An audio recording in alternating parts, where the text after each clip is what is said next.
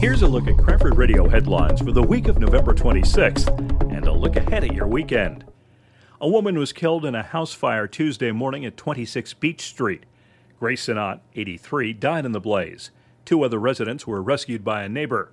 The cause of the fire is still being investigated. The Cranford Police Department has added QR codes to marked police vehicles.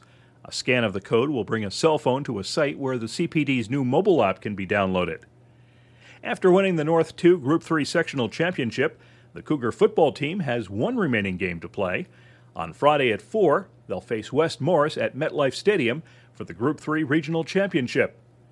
According to the National Weather Service, on Friday we'll see some rain in the morning. The high of 48 should be hit around noon, with temperatures dropping the rest of the day. On Saturday, sunny skies with a high in the low 40s. Sunday brings a slight chance of rain or snow, with a high again in the low 40s. The low all 3 nights will be in the upper 20s. Friday between 10 and 1, it's Track Friday at Memorial Field, sponsored by the Cranford JCs. It's an opportunity to burn off some Thanksgiving calories and raise money for charity. The holiday tree lighting takes place Saturday evening starting at 5.